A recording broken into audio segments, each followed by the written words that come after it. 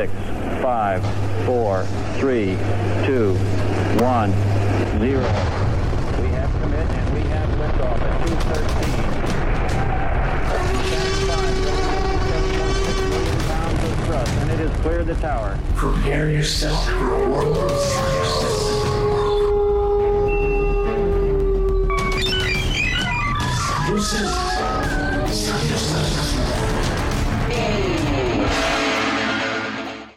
Good morning, everybody. Conley here with the Science Nights in the Morning. We got a full house today, and we are really looking forward to talking a little bit about the stars and the cosmos. And, you know, it's very special being out here in the high desert. And we see the night sky really as a gift, really, and something that we can easily gaze into and kind of just live in wonder every single night whenever we go out and look at the stars. Here in the studio, we have Dr. Anirban Bhattacharjee all the way from Australia.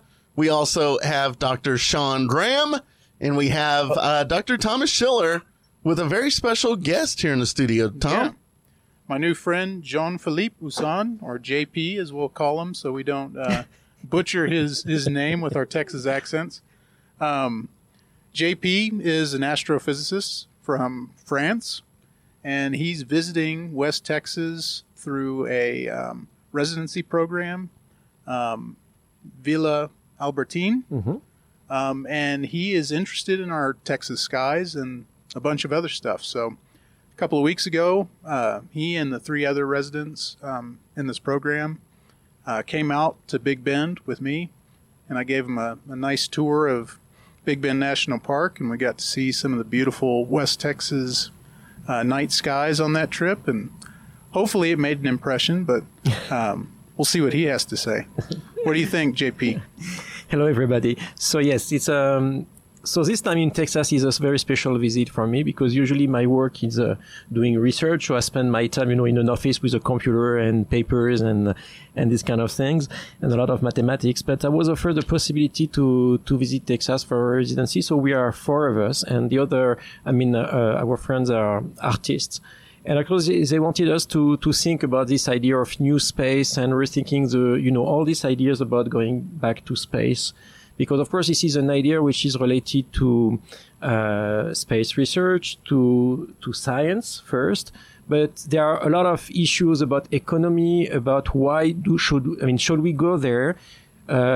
The connection between the private and the public. And, in Texas, there is a huge history in connection with the race to the stars, and particularly during the Apollo program.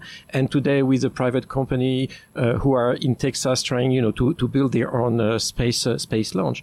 And this is at the same time something, I think there is this ideas of this new space who has emerged at the end of the 70s. There was a book by Jerry O'Neill in the 70s called Higher Frontier. Mm. And this book inspired a lot of young guys like Jeff Bezos, for instance. And these young guys, they try to make it through.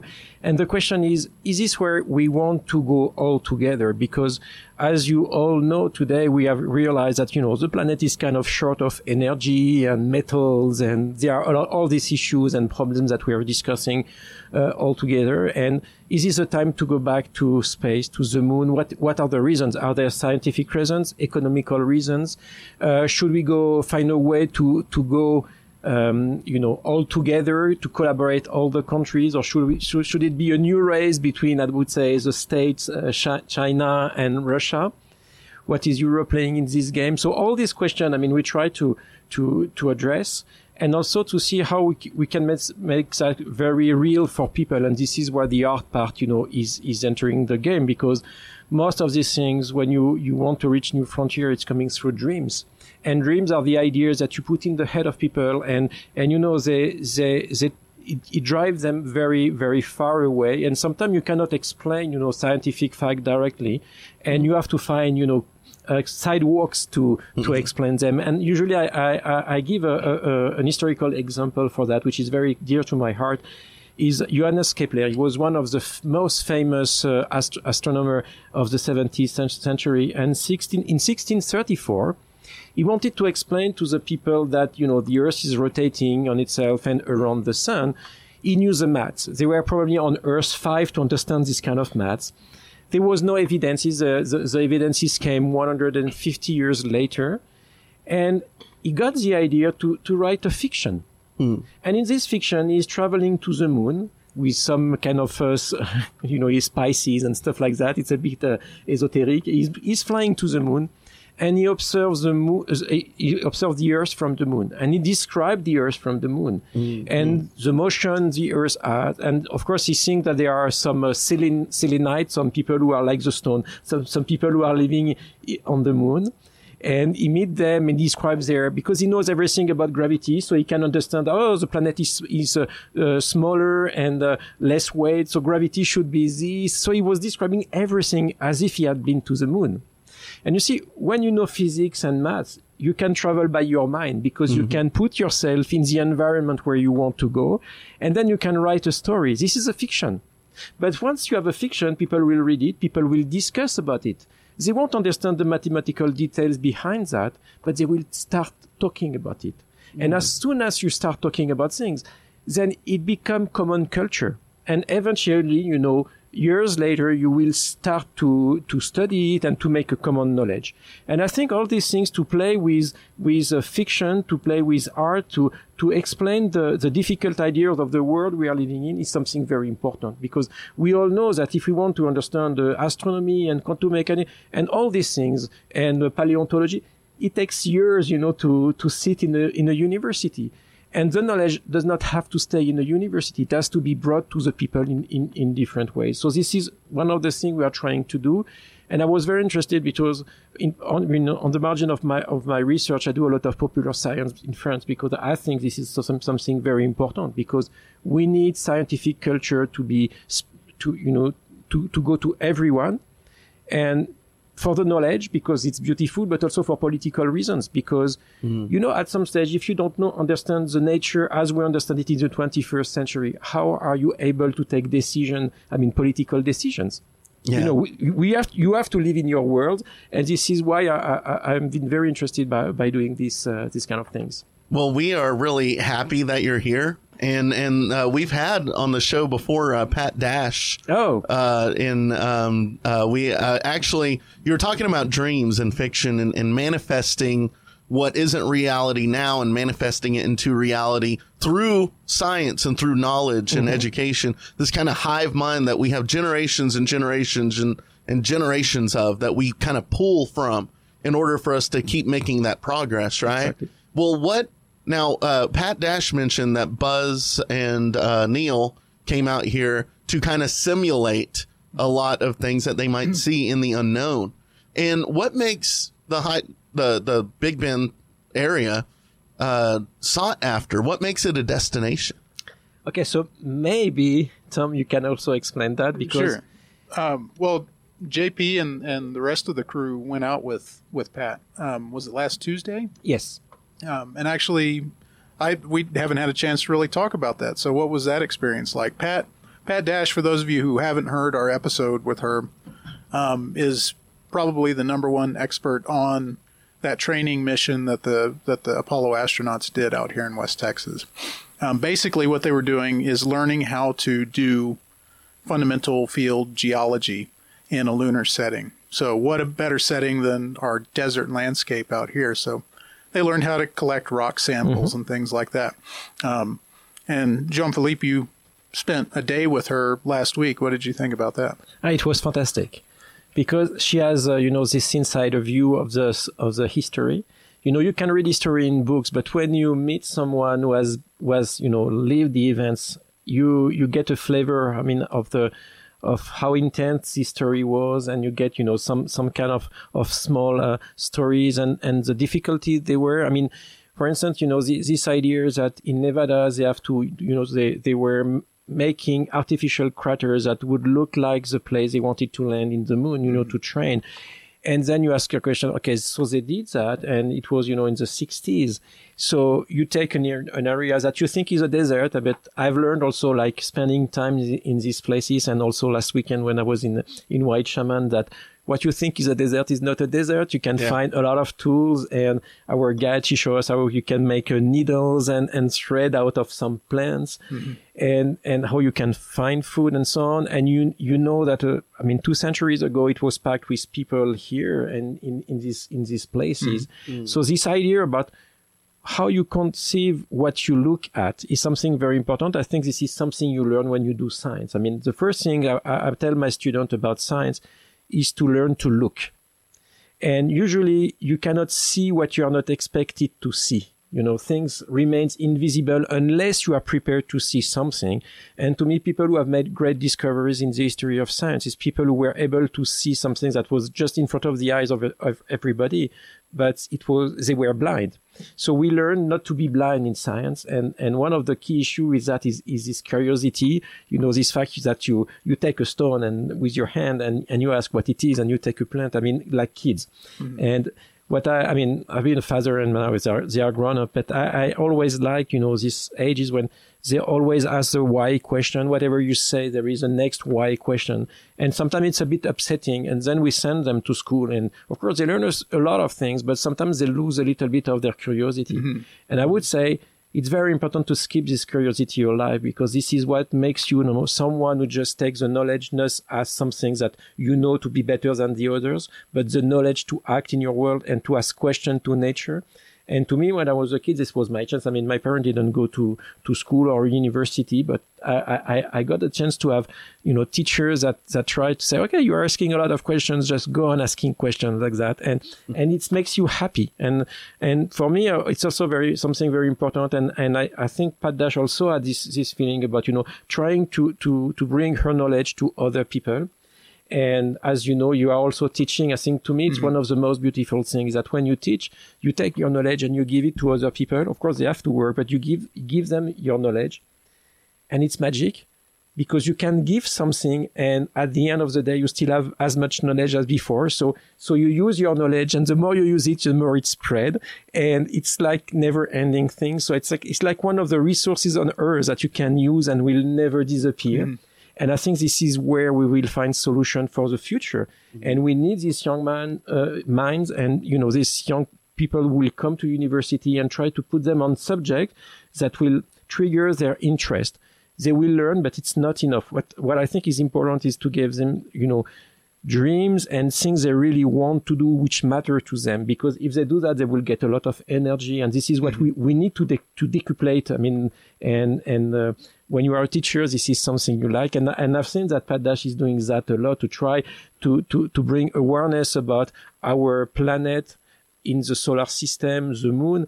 And, it's kind of obvious for a lot of people today about this planet being a sphere, and the fact that outside is something that you cannot go and it's difficult. We have seen a lot of movies, but I remember the picture of 69 archive picture when you saw all these people gathering around televisions all around the world watching this thing, which is like a moment in history. You are doing something that no one has done before.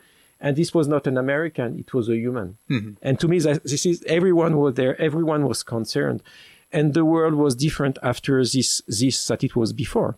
We knew the moon was there. Scientific explained to us how important the moon is, to stabilize the Earth for life conditions on the Earth. We knew very little about, timeline on the moon. This is why we needed these rocks to understand better the geology.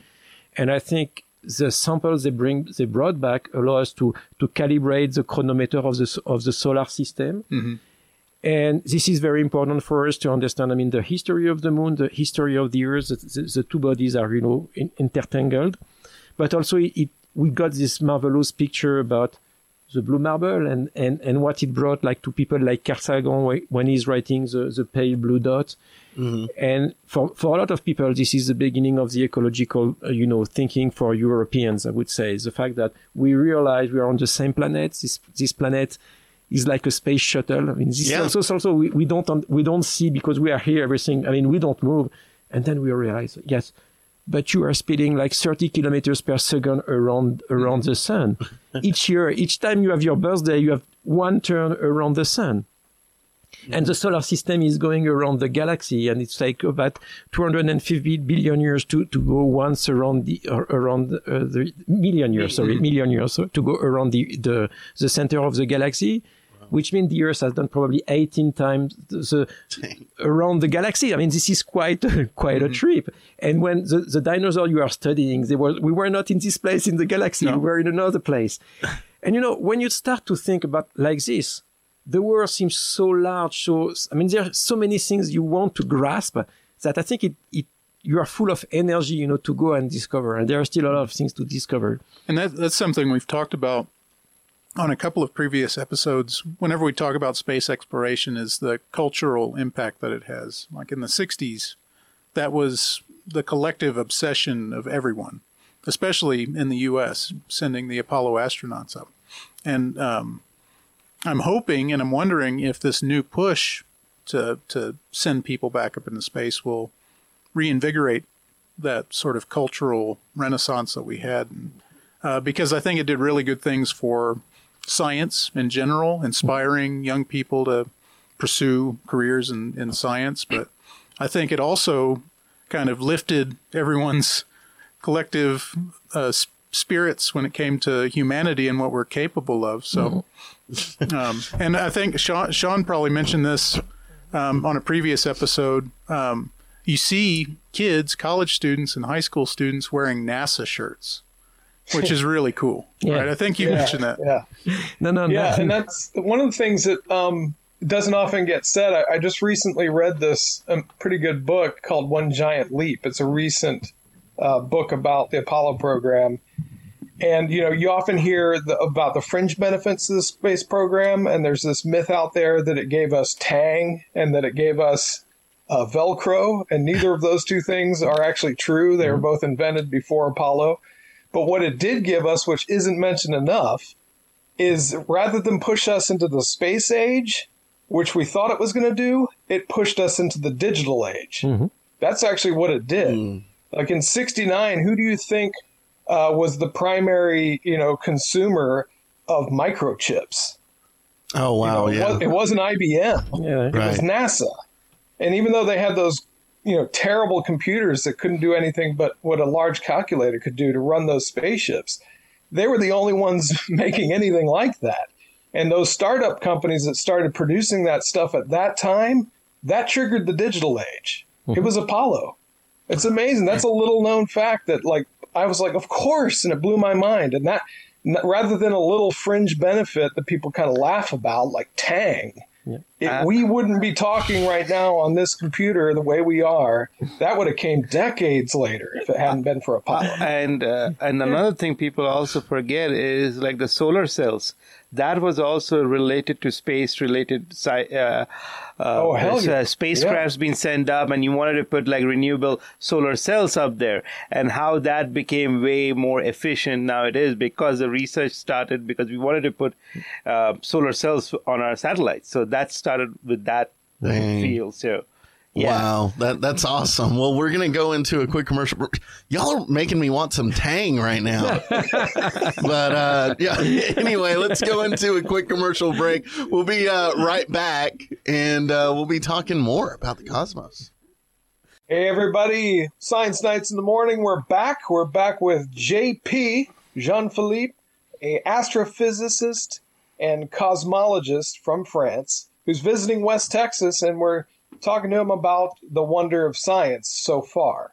JP, tell us a little bit more about, it's really remarkable what you're doing in West Texas, kind of merging science and art, looking into ways of communicating science to the future generations, which is kind of what we're trying to do here on our show. But what do you do for your day job? What's your career in astrophysics like? In my real life, you mean? Yeah.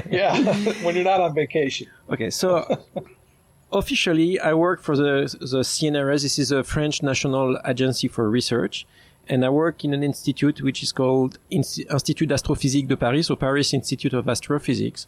And in this institute, we are a bunch of theoretical physicists. So I was brought up as a general relativist. So my specialty is a theory of gravitation, that Einstein wrote in 1915.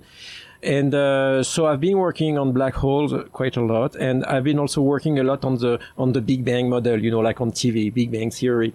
So now I've been working on these things for more than 25 years. And as you know, there are a lot of new experiments coming out, in particular to test whether dark energy and dark matter do exist, what are their properties, and there is a satellite. So we got the GWST, which is a little bit away from what I'm doing. It's more about the first galaxies and also exoplanets.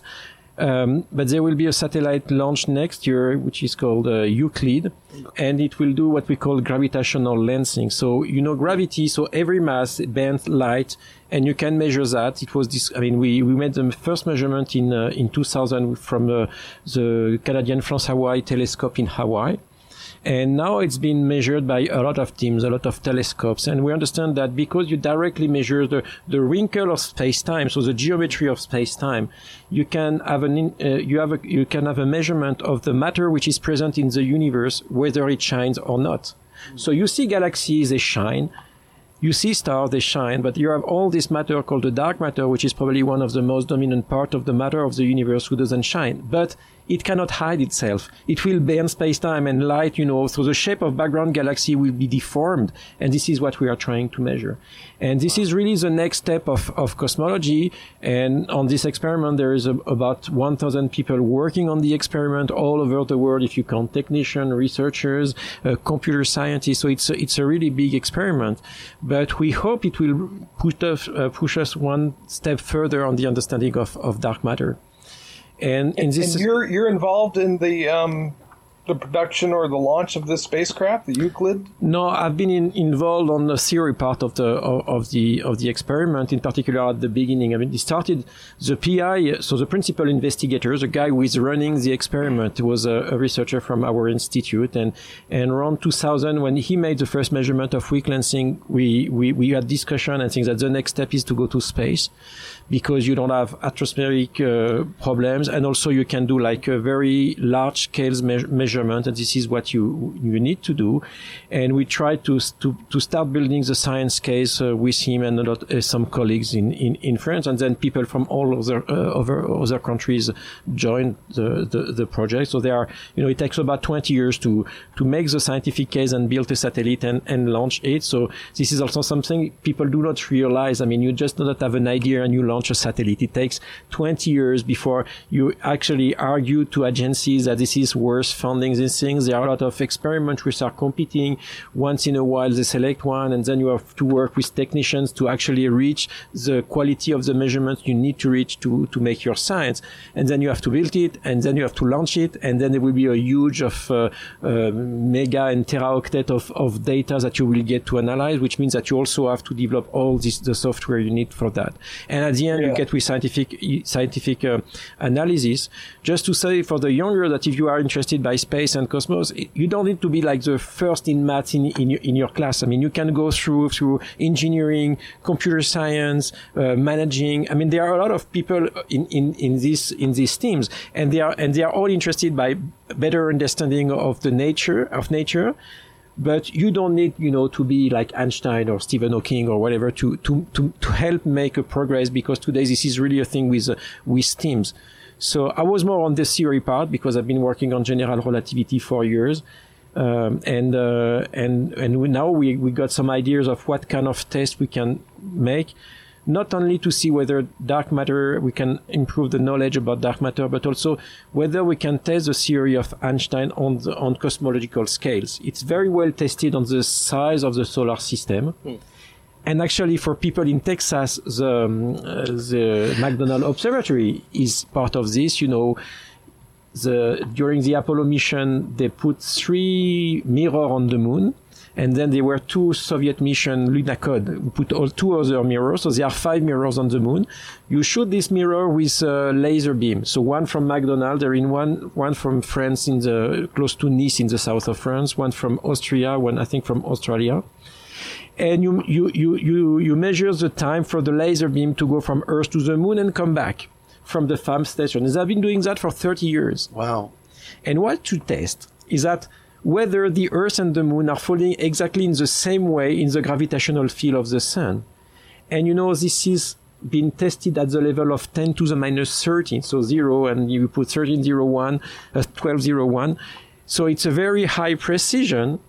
And this, if you find some mistake there, I mean discrepancy with the fact that it has to be compatible with 0, it would mean that general relativity is not a good description of gravitation. So people have been doing that more and more, and we have improved this by a factor 100 recently with a satellite I've been working on, which is called Microscope, with a European satellite.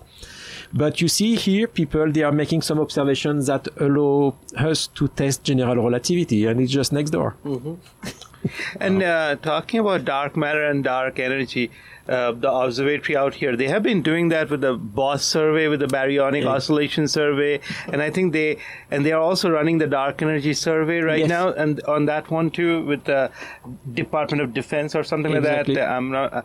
I think that's still going, right? The dark energy survey is still going. Yes. Yeah, the BOSS is complete. Yes. Yeah, that one is complete. I wanted to mention like an anecdote. I don't know, when you said you did general relativity, I had to take a class from Glenn Repka. So yeah, he was one of my professors. So he passed away. So he was really old when I showed up. And also when you're talking about cosmology and dark energy, I'm not a dark energy person, so my work is in quasars. Mm-hmm. So one of the things I always you have to tell me now, is this something when I tell my students is wrong or right? So when I tell my students at the end of the class, it's very hard for us to know or predict how dark energy at this moment will do. Maybe in the future we can say these are the things that dark energy can, how it will affect. It might slow the universe down, or it might accelerate, or it might just not do anything, or it will continue just as it is. Am I telling my students wrong, this thing about dark energy? Because I didn't study dark energy as a field of research, right? Because to me, it feels like, even for me, it's like you're telling me something where the scale is very, very big, even for a time scale, like a billions of years, mm-hmm. right? How would we be able to, for me, in my views, how would I can test it on a very small scale kind of thing? Okay. So the first thing is to realize that this idea that there could be something like high energy was understood in the 30s. Mm-hmm. Georges Lemaître is the father of the Big Bang. He had these ideas that you can have what he called the cosmological constant. He actually came to the States. He wanted to see Hubble, because he was very interested to see how well we can prove that the universe was expanding, because he made the prediction. The Hubble law that was actually established in 31 at the Mount Wilson Observatory was renamed as Hubble-Lemaître because he made the prediction in 27 about what you should see. And people have going on, trying to understand, to map the expansion of the universe to deeper and deeper time. And one of the big issue here was in the end of the 90s. They make this supernova experiment, and some people got the Nobel Prize for that. Yeah. And then it showed that the expansion is accelerating. Mm-hmm. So this is an observational fact. If you think, of course, you have all these caveats about understanding of supernovas, but admit that we understand supernovas and what they have done is correct, which I think it is. Then you have an observation which is the universe is accelerating. Then you ask yourself, is it possible? And then if you say, I believe that gravitation is well described by general relativity, mm-hmm. then you need to have a matter which does not exist in laboratory, because all matter we have in laboratories, they have positive pressure. Mm-hmm. And with positive pressure, you can never get accelerated expansion. Yeah. So once you have said that, there are two possibilities. Either general relativity is a good theory to understand the geometry and evolution of the universe, in which case you have a new piece of matter that has to be understood, or this matter does not exist, which means that general relativity has a problem. Whatever. This key observation, and we have now a lot of cosmological, astrophysical observations that go to the same direction. They tell you that one of the important things in our understanding of nature, the theory of gravity, Einstein theory, or there is a new kind of matter in the universe. So we don't know which is the solution, and this is why we're making this experiment.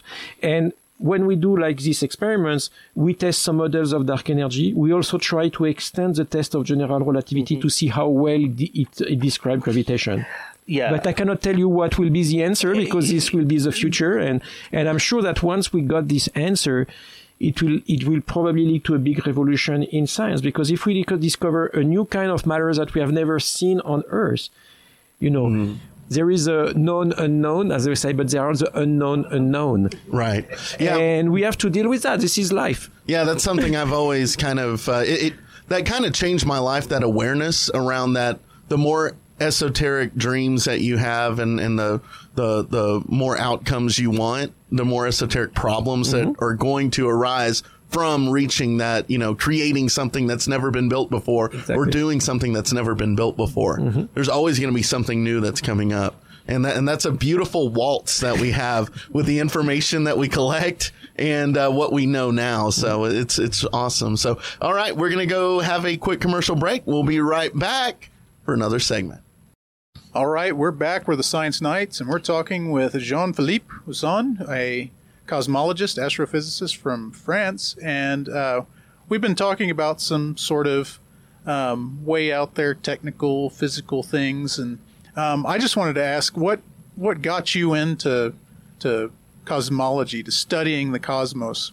I think it was mostly chance, As I said before, my parents never studied. I was born in the suburbs of Paris, 15 kilometers from Paris, so went just to public schools, and actually I was kind of easy with maths, and the teacher told my parents, he has to do some studies, and I went through, and at some stage, I went to university and I was studying math and physics. On the side, I was also studying anthropology because I was very interested by the people from the far north, the Inuits. So I didn't know exactly what I would be interested in. I learned what I loved was to learn, whatever, geography, astronomy, mathematics, biology. I was really, I wanted to learn. And it was in a time where there was no internet. There was very little number of popular science books, and there was not all these clubs, of astronomy. So I never did astronomy as a kid. And I discovered that when I was like 20 or so. And through university, I met some people, and then I met my PhD advisor, and she was specialist in general relativity. She worked on the binary pulsar, and she was quite famous. And she told me, I've been doing a lot of general relativity, but now I want to go to cosmology because this is something which is starting. There were people, especially in America, who were quite, in advance compared to France in cosmology. You got Jem Peebles, who got the Nobel Prize very recently. There were a lot of, well-rooted universities studying the cosmos since the 20s, 30s. But in France, the community, we had a community of astrophysicists, particle physicists, and theoretical physicists. And in the 90s, they decided to make the Planck satellite. So the Planck satellite is a satellite that was launched to make the measurement of the cosmic microwave background. You get WMAP in the States, and a couple years later we got the Planck. And because the States was going to this big satellite, they needed people doing specifically cosmology. And this was just the time I was doing my PhD. So it was luck. I was just there. I got the math, I got the general relativity, the particle physics. And my PhD advisor told me, okay, we are going to cosmology because this is probably the next field in astrophysics where there will be a lot of discoveries. I defended my PhD in 98. And if I think the changes of our understanding in the universe in 25 years, we got, this acceleration of the universe, dark energy, we got the discovery of gravity waves, the 2017, right? Yeah. There's a lot of things that have come out we didn't expect to happen. So things have changed a lot. And then even like, which is not cosmology, if you look into people who are doing exoplanets, they love it because Kepler has changed completely everything on their front. So things keep pushing, and we keep on asking questions, right? The question you're exploring now, especially involving this trip to West Texas, is how do we translate that to younger generations? How do we inspire younger generations using music, visual art? Yes, that's one of the issues. How do we try to do that in a way that is not controlled just by a few people, that we're trying to go there collectively? Because there is also one issue about science. I mean, like if you take a stone, you drop it, it falls. I mean, this is a general laws of nature. And this is what we would call a universal knowledge. And we have laws, and we are supposed they are universal laws, but they are not the only knowledge we have. They are, like the people, the natives, they are their own knowledge of nature. And then we realize that you have to take all these knowledges from all people over the world because they give you different insight of the universe. They don't have the same level of explanation of the world. And you cannot take just science as the only explanation. You have to mix them. And if we want to go back to space, then there are a lot of ethical questions that we have to raise. And to me, this is also where the key point is. Because we are in a world where we say we need to go for innovation, for new things all the time, new discoveries. The question is, what are the use of this innovation? And there is someone I love that was professor in Princeton with Freeman Dyson. Maybe you know him. He wrote a lot of popular science books. He died a couple of years ago. And he said, he has a question, is science good or bad? And he had an answer. He said, I would say that science is bad if its goal is just to make toys for the rich. But if it's to help to all of us to live better on this planet, then science is doing good. And the question is, why are we going back to space? If this is, to do mining of asteroids and go on polluting around the Earth and so on, is this what we want to do? Right. We know that we have all these debris of all satellites around the Earth. It may be a problem. How do we deal with that? What are the laws that we have on space? I mean, there is no international law of space. Is the first able to take whatever he wants on the moon, which is just, 300,000 kilometers from here? So all these questions, which are ethical questions, are also questions we want to ask. And to me, a way to attack this question is to use fiction, because if you take science fiction, you can take the knowledge as we are, you push it a little bit further. And because it's fiction, you can ask questions that if you ask it, on a TV or whatever, people say, this is horrible. But this is not. And if you look, many movies of science fiction, they are kind of experiments about what is the near future of humanity. Mm-hmm. And I think we are in a time where we have a lot of technology. Some people are launching their own satellite. They have the Starlink satellites. I mean, to me, as an astronomer, this is a disaster. If we go on like that, and China is doing the same, maybe we cannot do astronomy from the Earth. So we have a choice to make. And this choice is, where do we want to go collectively? And this is also the question we want to have. And if we have the new generation, they have to know what are the ideas, the dreams, the technology, but also the way to do things. We know that the planet has not infinite resources in terms of metals and energy. What do we use for? What do we choose together? Mm-hmm. And I think once we reach the question of space, it's not just the question of one country doing something in its lab, on a local scale. This is a global scale. So it tells us, well, this is the skies of everybody. We have to find a way to collaborate. And what we see from the world is that it's so difficult for us to discuss about that and to come to an agreement. And this is what I would like also, to reach, is how can we find procedures so that before someone is making a decision that impact on the all people on the Earth, people have a way to say whether they want it or not. Yeah, and it's a question even about democracy on the planet and on different countries. Mm-hmm. You mentioned something a little bit earlier, and we'll wrap up with this because it was very interesting. So Sean Graham is a biologist extraordinaire. He looks inside, like at the microscopic level. There's a whole universe inside a microscope, and there's a whole unknown universe that is among us right now that we're still barely even touching the tip of the iceberg that we're trying to discover, right? Mm-hmm. We have Anirban that's looking out, and you looking out into the cosmos, discovering things that have never been discovered. And then we have Dr. Thomas Schiller, who's finding the history inside our own Earth, digging up different dinosaur bones and organisms from, an unknown past. Mm-hmm. And as we look out in science, we're also looking in. Mm-hmm. And you mentioned something that I believe every single artist, any kind of artist out there, will ask themselves at some point. And I really do believe that science and art, there can't be one without the other. They're always dancing in concert with each other.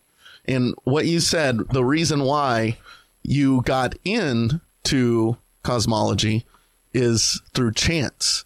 But what artists often ask themselves, and what is the definition of their journey on this earth, is the dichotomy between fate and free will. Mm-hmm. What is your definition of that? It's a very difficult question. Well, that's what artists struggle with constantly. I mean, the issue about free will started from I would say in the 18th century when we got this first law by Newton. We saw everything is deterministic. And if we go through the purely reductionist way of thinking, you would say, and that was this idea in the 70s, 80s of the theory of everything, that you will take, things to pieces and the fundamental laws, and actually everything is written from initial conditions, probably at the onset of the Big Bang. Mm-hmm. And then if you say that, you say, so I cannot decide just to drop this bottle right now. Everything has been done. And this is where we have understood, I think, in the last decades, that this is more complicated than that. There is chance, there is free will, but there is also contingency. Yeah. It seems that we have, like science, fundamental science tell you the space of all the things that can exist. It doesn't tell you why they exist, because you have to take into account the effect of the environment. So, for instance, if you want to have life, you need some kind of molecules and some kind of atoms. It means you cannot be anywhere in the universe. In the early universe, it doesn't exist. If you are outside of a galaxy, there is not enough matter. It doesn't exist. You don't look for life here. And then this is not enough. We don't know all the conditions for life. And then if you think like that, we realize there are some kind of thresholds. And at some stage, we are reaching some of the scale of complexity, and we don't know why. We don't know. If you take particle physics, there is no hint of information. There is no hint of life. There is no hint of consciousness. It's not there. No. But in our world, it's there. So the Big Bang model tells you that there is something to explain. It's the origin of atoms, the origin of stars, the origin of life. So when Thomas, give us insight about when life has appeared on Earth, it gives me some kind of challenge, because I need to, the universe as an age, you need to have time, to form this first molecule and all these things. It gives you constraints.